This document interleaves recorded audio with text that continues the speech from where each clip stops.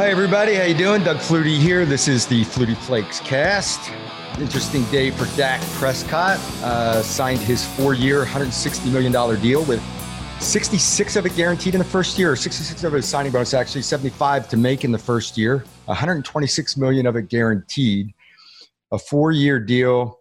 Dallas making Dak their man. And, he's had an opportunity to play. He's played well. I think what Dallas saw was with Dak out of the lineup, how desperate they were on offense to move the football and what a necessity it is to have him as their quarterback. Hopefully they've offensively been able to move the ball and score points and rack up the yards. Defensively, it's been a real struggle, and that's why they really haven't won. And this is his opportunity to make that run and be the guy in Dallas and take over. I will be having the Dallas legend that all Dallas quarterbacks are measured by, and that will be Roger Staubach on our podcast today. So it's going to be interesting to see. I've heard both Tony Romo and Troy Aikman talk that, when they went to Dallas, that they're constantly compared to what Roger Staubach did. And so Dak is the next in line to try to make a run at a Super Bowl. Offensively, things are in place for them to have an exceptional year. It's a matter of the defense again. And there comes a point in your career where you have to make the money. You're at a certain point where you have a limited amount of time. Dak had a nasty injury last year, and you never know when it's all going to end. And you signed the big deal, and you're going to secure for your family and the future. But then there comes a point when you've made the money, and at some point down the road, it becomes more about how do we win a Super Bowl? What is the path? And you see veteran quarterbacks that have made their name for themselves, made their money, maybe even won a Super Bowl, start to worry about taking a pay cut and pushing money elsewhere for other positions to do whatever is best to absolutely win it all. And Dak is not at that point in his career right now. This is his first major contract. He will have a chance 4 years from now, if he plays well, to even do another big deal and do this all again. The opportunity is there, but when it comes time to do that second deal, what will be his priority and what will be waiting in the wings as far as Dallas and Super Bowls, and will he have already won one or be moving on? In looking at Dak's situation, though, I'm very happy for him. I'm happy to see that he's in one city. The thing I talk about with a lot of quarterbacks, how jealous I am of guys that are able to stay in one city, build a legacy in that city, continue to build on that, and you year after year build your offense. So it's just stepping stones. You get better and better at what you're doing, and you surround yourself with guys that you have confidence in. It just keeps this upward climb throughout your career. So I was always jealous of those kind of guys, and it looks like Dak's going to be in that position. A lot of noise going on about Russell Wilson. We talked a little bit about it last week. Now he's down to 3 options. Dallas out of the running, but New Orleans, Chicago, and the Raiders out in Vegas. As I just said about Dak and building your legacy in one city, I love seeing that for a quarterback. Russell Wilson has won his Super Bowl in Seattle. Definitely should have had 2. Came up a yard short. Be careful, and I say this all the time, be careful what you ask for. You start moving around, there's no guarantee of success in another city. There's no guarantee of I know you have friction in a relationship and things are starting to come apart a little bit, but you got to find a way to solidify that and stay put to give yourself the best option, I believe. If you move on, there's a lot of variables involved. Yeah, it's exciting. There's a honeymoon period where everybody loves you and you want to go in and you're going to change the world in the new organization and win a Super Bowl. But when things don't work out right away, the natives get restless. And I don't want to see him get into a bad situation. I think he's been winning. Shoot, you look back to last year, the first half of the season, all we could talk about were Russell Wilson's deep balls and the way he was throwing the deep ball and the touchdown passes and things getting racked up. And he was having an MVP season. It was struggles down the wire in the second half of the year. Whatever happened, I think that he and Pete Carroll have had a great relationship out there and really built something nice. And you got to find a way to rectify that. If he does move on, it looks like it could be Chicago. It'll be an interesting fit. The bouncing from city to city. I did it my whole career. I bounced around all over the place, and you're moving the family, you're uprooting things. It is a fresh start. But if you have a family, if you have kids in school, all those things become a factor when you're moving around. I was in our situation, my daughter wound up having to be homeschooled a couple of the years, my son with autism. You wind up with these situations where it's very tough to find good programs. A couple of years here when I was in Buffalo, where my wife and kids stayed in the Boston area because of the programs for our son. So there's a lot of variables when you start bouncing around and you're talking family and moving on. Again, the big news with Dak Prescott, we're very happy for Dak. Hope it all works out, that he gets himself a Super Bowl sometime soon, because now the expectations are going to be very high. The bar is set high, the numbers are huge, and let's see if Dak can make a run at it. Well, we have Roger Staubach coming up, but before we get to Roger, a little story about him and I crossing paths. I played a flag football game for Wounded Warriors program every year. A bunch of NFL guys, retired guys, a lot of top-notch ball players out on the field. And one year, Roger was the opposing quarterback. And I'm thinking, Roger Staubach, he was 63 at the time. And I'm thinking, it's really cool that I get to meet Roger Staubach, but is he going to be able to? Roger Staubach at 63. Now, I've played this flag football game for 23 years now, and I've lost twice. One of them was to Roger Staubach at 63 years old. Roger was moving around. He was throwing on the run. He was slinging it down the field. And then I hear all these, and at halftime of that game, I was so excited to meet Roger that my younger brother and I go over and we just started running routes, and Roger Staubach's throwing passes to me. And I just thought it was the coolest thing ever. And then I find out that even into his 70s and that Roger still plays flag football on Thanksgiving Day with his old Cowboy buddies before the Thanksgiving Day game, and that he still likes to sling it around. And I've seen some of the video, and into his 70s, he can still throw the football. So one of the all-time competitors, a guy that I grew up watching and absolutely love. Don't forget, you can get the podcast at SiriusXM app or wherever you get your podcasts, and make sure to rate and review. Roger Staubach coming up. Hello, everyone. This is Bruce Murray, and I'd love you to join me on my podcast, Going Long, where every week we talk to the sports stars themselves, like NFL Hall of Famer Brett Favre. I was probably better at baseball than I was football. And the people that love them, like TV legend George Wendt. I thought about changing to be a Cub fan as a career move. And sportscasting icon Linda Cohen. I never thought I'd still be doing it at this point in time. You can listen to Going Long every Thursday on the SiriusXM app and wherever you get your podcasts.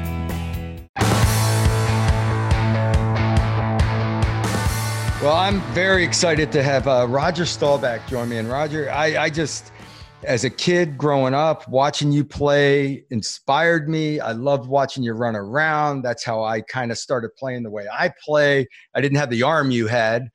And I loved watching you in the 2-minute drill. I loved watching I just was a big fan over those years. But we got to get one thing straight. When you and I get together, we got to get this one thing straight.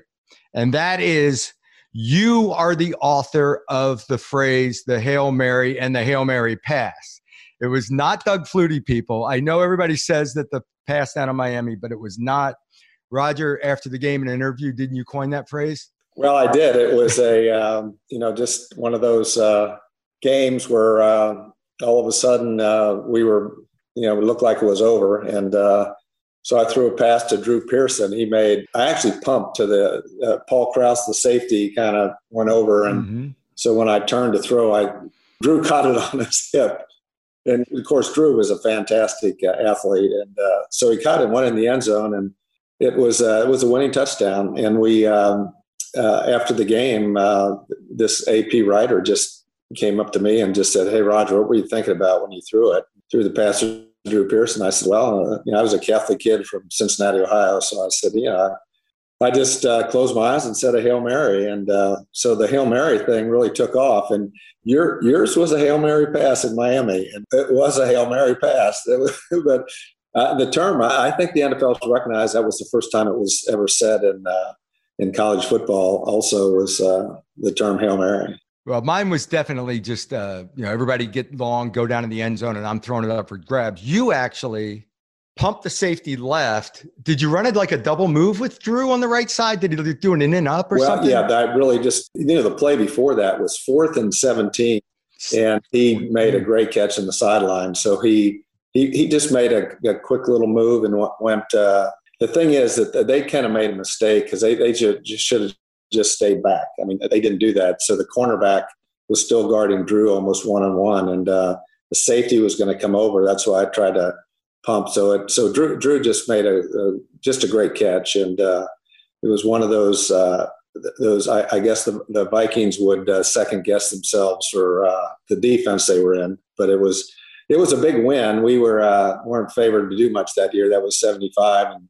then we went off and beat the Rams. Were bragging about saying, "Hey, now we don't have to go to Minnesota and play in the cold." So we went there and beat the Rams pretty good, and lost a big game to the Steelers, 21-17. So the Hail Mary pass got us into the Super Bowl, but if we would have won the Super Bowl that year, I guess the Hail Mary pass would have been responsible for a Super Bowl.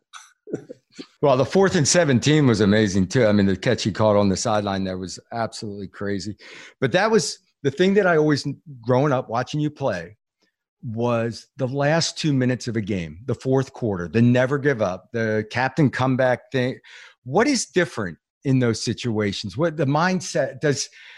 I talked to John Havlicek once about it, and John said it seemed like everything around you slows down. Everybody's moving it in slow motion, and I've got a lot more time to make decisions and do things. So maybe it's that mentally you're sharper and you're starting to think clearer. I don't know.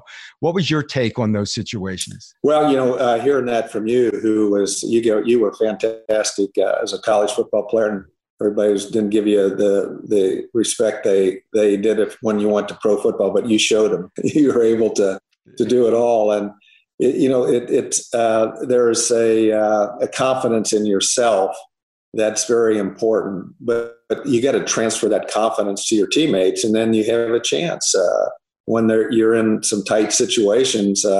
Some players, think, we can't win this one, but if they really understand you as a quarterback have the confidence that we can do it, they're going to give you that 100% you need. You need a team effort when you do any kind of comebacks and big plays. And my teammates had confidence that we always had a chance to win the game. And when you get into that kind of tempo, it was started in college and it went on with the Cowboys. But I was, fortunate to have great teammates also. As you know, you can't do it by yourself. Well, yeah, and hearing comments from your former teammates over the years, and they've always said that about you, that we felt with Roger at quarterback we could do anything, that we were going to win, and no situation was too big. My first start was against Navy. I came in the end of the game at Penn State and played well, and then we go to play Navy, and I got the start, and I played nervous and tight and made a bunch of mistakes, and we lose 24-10. But in the fourth quarter, I relaxed and played well. And then the next week we did play Army, and I had a great game, and I was off and running. Yeah. So we were that far apart because that was 62 was when we beat Boston College up, and that it really was a critical game in my life because you couldn't play varsity football when you were a freshman back then. It was 3 years. So I got a chance finally we got off to a slow start. We lost to Penn State. And so I got a chance to start against Boston College. And fortunately, we came back and won the game. And I just never forget that game. And, I watched you as a great Boston College quarterback. So I like Boston College. They were good to you. Got you started. Got you rolling. Isn't it amazing how just a couple of good plays, the confidence level, and all of a sudden because it was hard. That first game for me, that start against Navy, I played poorly for 3 quarters. So did you played Army? We played Army right after that Navy game, and they stayed with me as the starter. Did you get a shot at Notre Dame when you were at Navy? How'd you do with Notre Dame? We played Notre Dame every year. Yeah, we beat Notre Dame in our 1963, and we lost to them in 62 and 64. But we beat them in 63. We had a real good team in 63. We were 9-1, and we played Texas in the Cotton Bowl. And back after the Cotton Bowl game was over, I said, I never, ever want to come back to Texas. that changed a little bit. So this has been our home and our team and with the Cowboys. But so 63, we really that was our big year.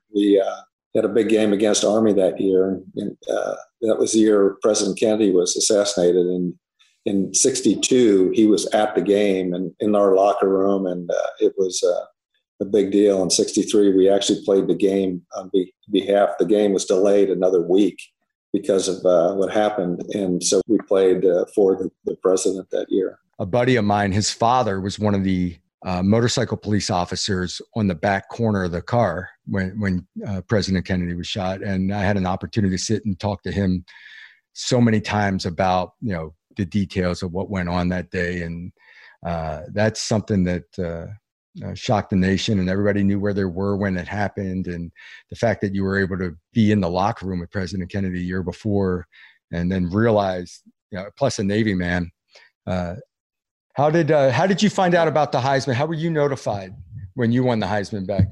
Well, there was, just things going on that, were in the paper and things in Annapolis that, that was our 63 season. You don't win the Heisman unless your team is really a good team. And in fact, I've told all the players when I received the Heisman in New York, I said, I'm going to cut this Heisman up in pieces and give to my teammates. I literally hear from my teammates and ask, they're still asking, when are you going to give me a piece of your Heisman?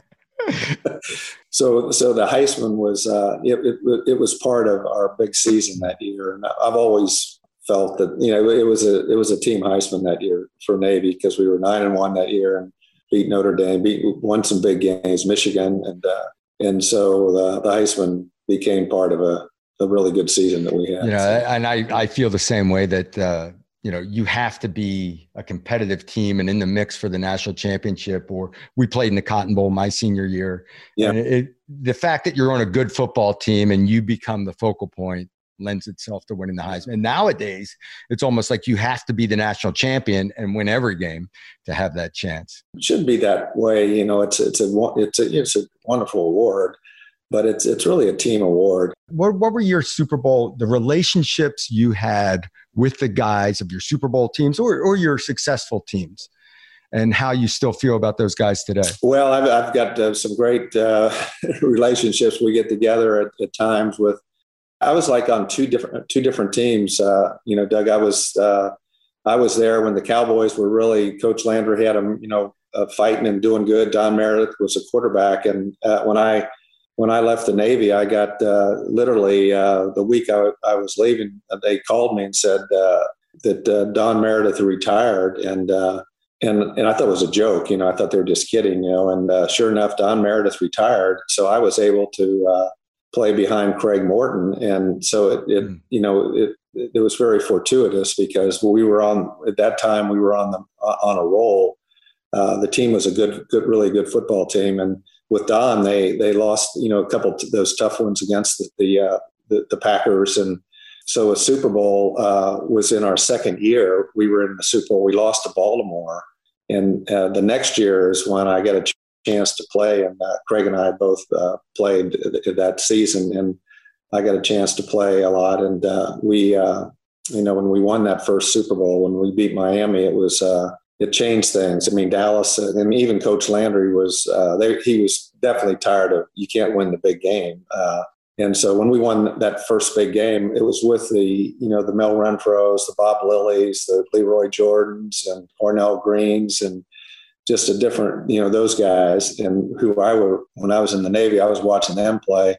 And so we almost had a whole different team after 1975. And, we added Drew Pearson and Tony Hill, Tony Dorsett, and so when we won that second Super Bowl against Denver, we were like a different football team. But what a feeling! I mean, you want to be recognized as a team that not only good, but you can be champions. And we were champions twice, and we lost two tough ones to the Steelers, who were really, really a good football team. And as I'm sure Terry. I'm a fan of Bradshaw. He's a character. I mean, watch his TV show now. Have you seen the Better Late Than Never show that he did? Yeah. Oh my goodness. I love that. Terry, of course, he always ends up naked in one of the shows. Well, yeah, he's. But again, they were a great football team, and Bradshaw was their guy, and Swan, and all of them in defense. Joe Green, and we played them as 35-31 was really a tough to them, and that kind of made them the team of the 70s. But we were actually the winningest team in the 70s, and we were always in the hunt, and we won a couple Super Bowls, but those daggone Steelers were pretty darn good too. Yeah, they were tough. And Terry, I don't remember what the completion percentages were, but I swear Terry completed 25% of his passes, but they were all 60-yard bombs. Lord. You're exactly right. I mean, he made some big plays all the time. Yeah. It was just rear back, throw for Swanee. Swanee makes these catches, and then you're running around. I loved watching you. Well, even the first Super Bowl, all of a sudden they got in the last couple of minutes. You take them down the field, bang, got the ball right back. Had a chance. You were throwing a true Hail Mary on the last play there. I want to go back to that Better Late Than Never show. And the funny thing, this show Terry did with Foreman, William Shatner, and the whole running joke was Shatner was like 15 years older than everybody else. And they do these, I don't know, adventures with each other overseas, whatever. And Terry's running joke was, is Bill still alive? Anybody check on Bill this morning? How's Bill? Is Bill? So I ran into Terry at a Super Bowl. We were on Radio Row. And I said, I love the show. I want to do the same thing. I want to do one of those. He says, hey, he dies, you're in. So but Bill's still out there kicking, having a great time.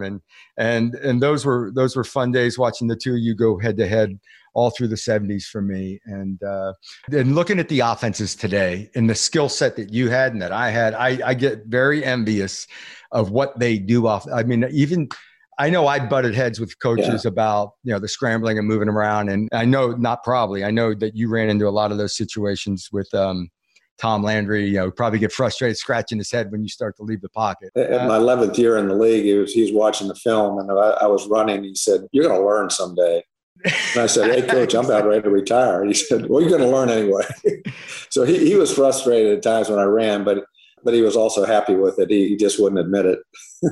11 years in the league, you come out of football and you transition better than anyone to life after football. And talk a little bit about your mindset, because I think a lot of guys struggle. A lot of guys struggle when they leave football to find a passion about something else. And, you've been ultra successful after football. What was that transition for you like? The thing that I had that doesn't always happen to a rookie player, obviously, is a pretty good sized family. And so I was in the Navy 4 years, and we had 3 children born in the Navy. And they don't pay quarterbacks quite what they do today. Oh, wow. Yeah, we'll get to that. We'll get to that. You're going to talk about that new contract. So I really, when I joined the Cowboys, with our children and everything else, my first year was $25,000. And I was a rookie, and I worked in the off season. But I was a fanatic on working out and everything. So I still worked out in the off season, but I worked for a real estate firm, the Henry S. Miller Company, in the off season and just during the off season. So Mr. Miller allowed me to, be there for about 5 months a year. And I really decided I really liked the real estate business. If I was just, a rookie and didn't have any children or anything, you're not thinking that far ahead, because you might be 34, 36, 35, or whatever it is when you retire. And that's a young time in life. And so today's athlete, if he really saves his money and the money they make, they can do it. And back in the old days, be prepared to do something else after football.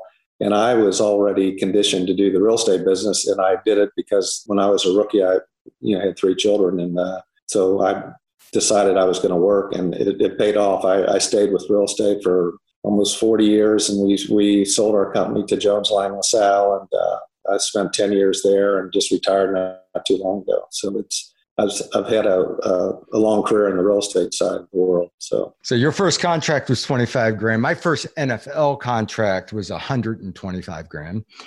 Dak Prescott signs a 4-year, $160 million, $75 million for this year. You're still in the Dallas area, aren't you? Yes, I am. Yep. So what's the talk? And are you excited about Dak and the prospects of maybe bringing a Super Bowl to Dallas or the contract? Or what's your first thought when you hear these numbers? I'm not sure the structure of how it's done because, football's a big team game. And so there's a lot of players that have to get paid. And so I think, Dak's, is a quarterback and we're getting paid. The quarterbacks are getting paid, looks like the most. And he's right up. I think he's really a fine quarterback. I think he's really a good football player.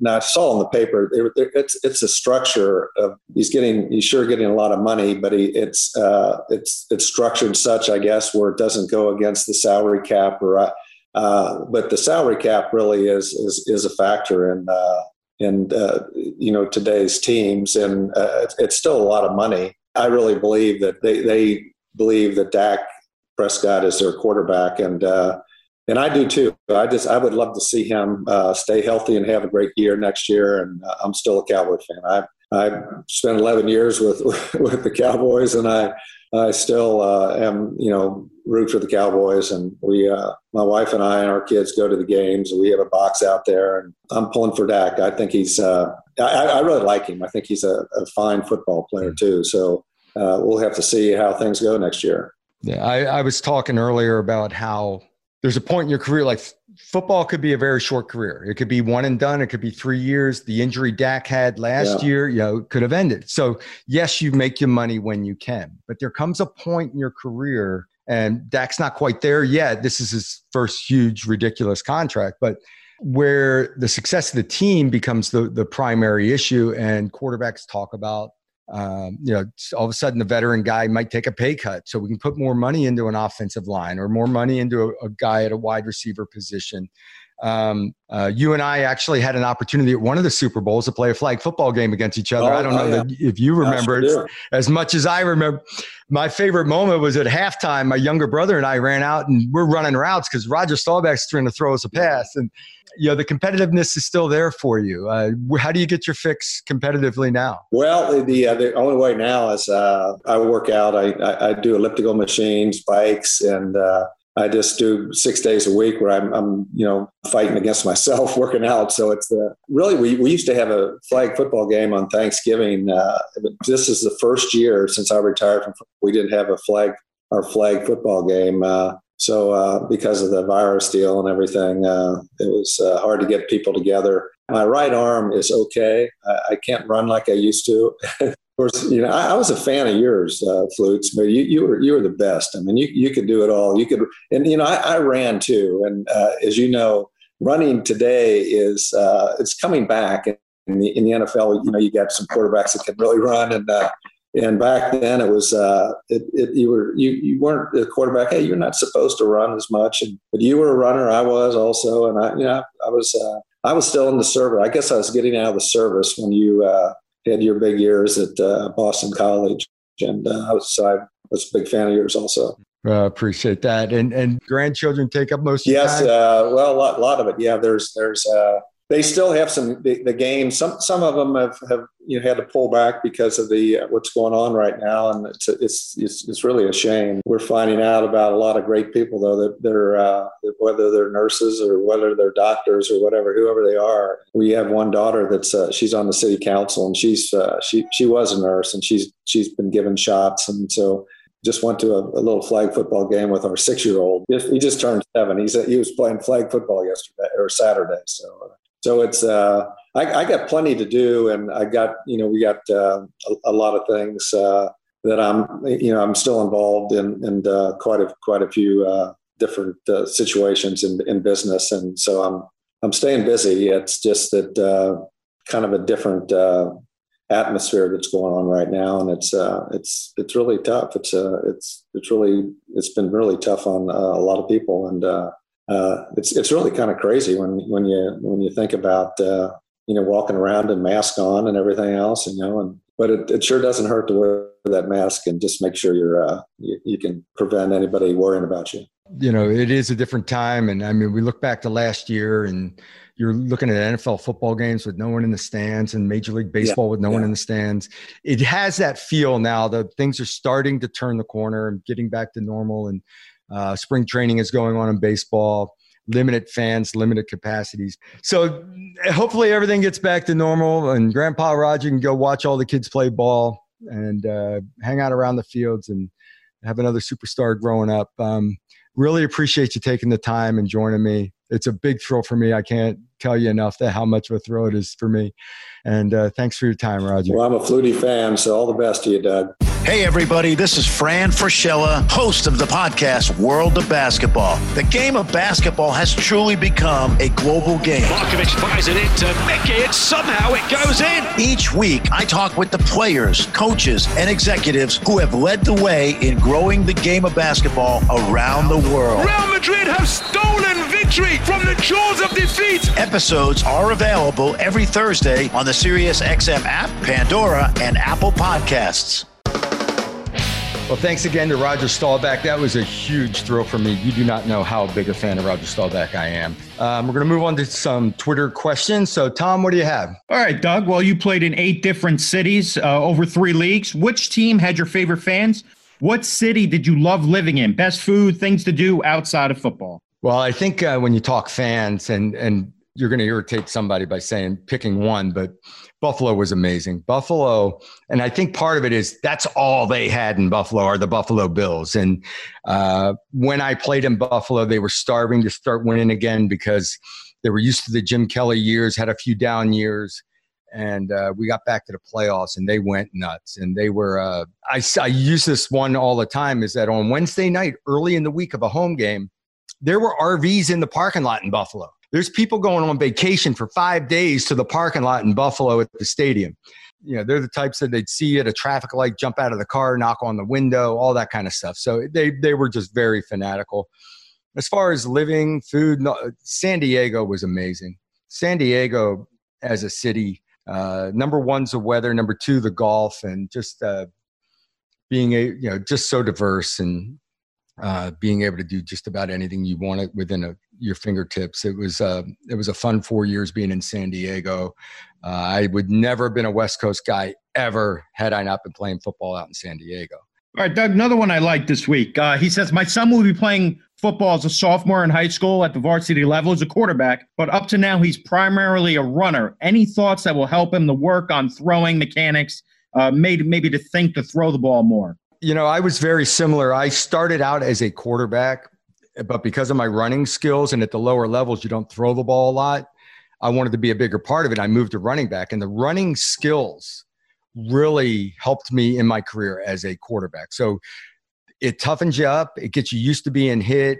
It gets you used to being in traffic and not shying away from the hit. Then when you go back to quarterback, the biggest issue there is dealing with standing in a pocket and feeling a rush and feeling people around you. Obviously, you have to have the physical skills to throw the football, but you need to get back to the quarterback position for one reason, and that is to get used to standing in there. That is not a comfortable feeling. I love the running with the football part of it and being a running back because it toughens you up and allows you to get some running skills and have a toughness to you. But there is an art and a feel and a comfort that comes standing in the pocket, and you have to do it. You have to get in there, stand there, feel people around you, and it becomes more of a feel than anything else. If you've never played the position and all of a sudden you jump back to quarterback, even though you have a big arm, you can't see anything. All of a sudden it's a blur and you're going too fast and your eyes are bouncing all over. So the drills, the techniques, all that, you can get to clinics and camps and all that and work on your arm and throw the ball. I always felt like to get a strong arm, you got to throw the ball a lot. Throw the ball hard, throw it far. I used to go into my backyard and throw it as far as I can, walk down, pick it up, throw it back as far as I can, and dealing with building arm strength. But the comfort zone of learning to stand in a pocket, learning to keep your vision up the field and focus on something upfield, that's a skill that only comes from playing quarterback. All right, and last one for this week, and we'll do this every week. If you want, tweet your questions at Doug Flutie. I like this one now. I don't know if it's possible, but do you have a favorite sport that you wish you were better at? Well, the one that I wish I were better at this age is golf. I never took golf seriously, and now I have a chance to play in a lot of high-end events and things, and it's just, to be mediocre to poor at golf at my age is inexcusable. But the one that I'm really bad at that I love playing is hockey. And I've gotten back into it I'm a goaltender. I jump back in net and playing in an adult league, a men's league, and just having a blast doing that. I just never was a great skater, so I could play at a little higher level in net than I could out, but hockey is so much fun. I really enjoy it. Love your questions. Keep them coming. A lot of fun for me to answer the questions and get back to you on those and get you involved in the podcast. Be sure to get your Flutie Flakes cast, SiriusXM app, or wherever you get your podcast. Be sure to rate and review. We'll talk to you next week. SiriusXM podcasts.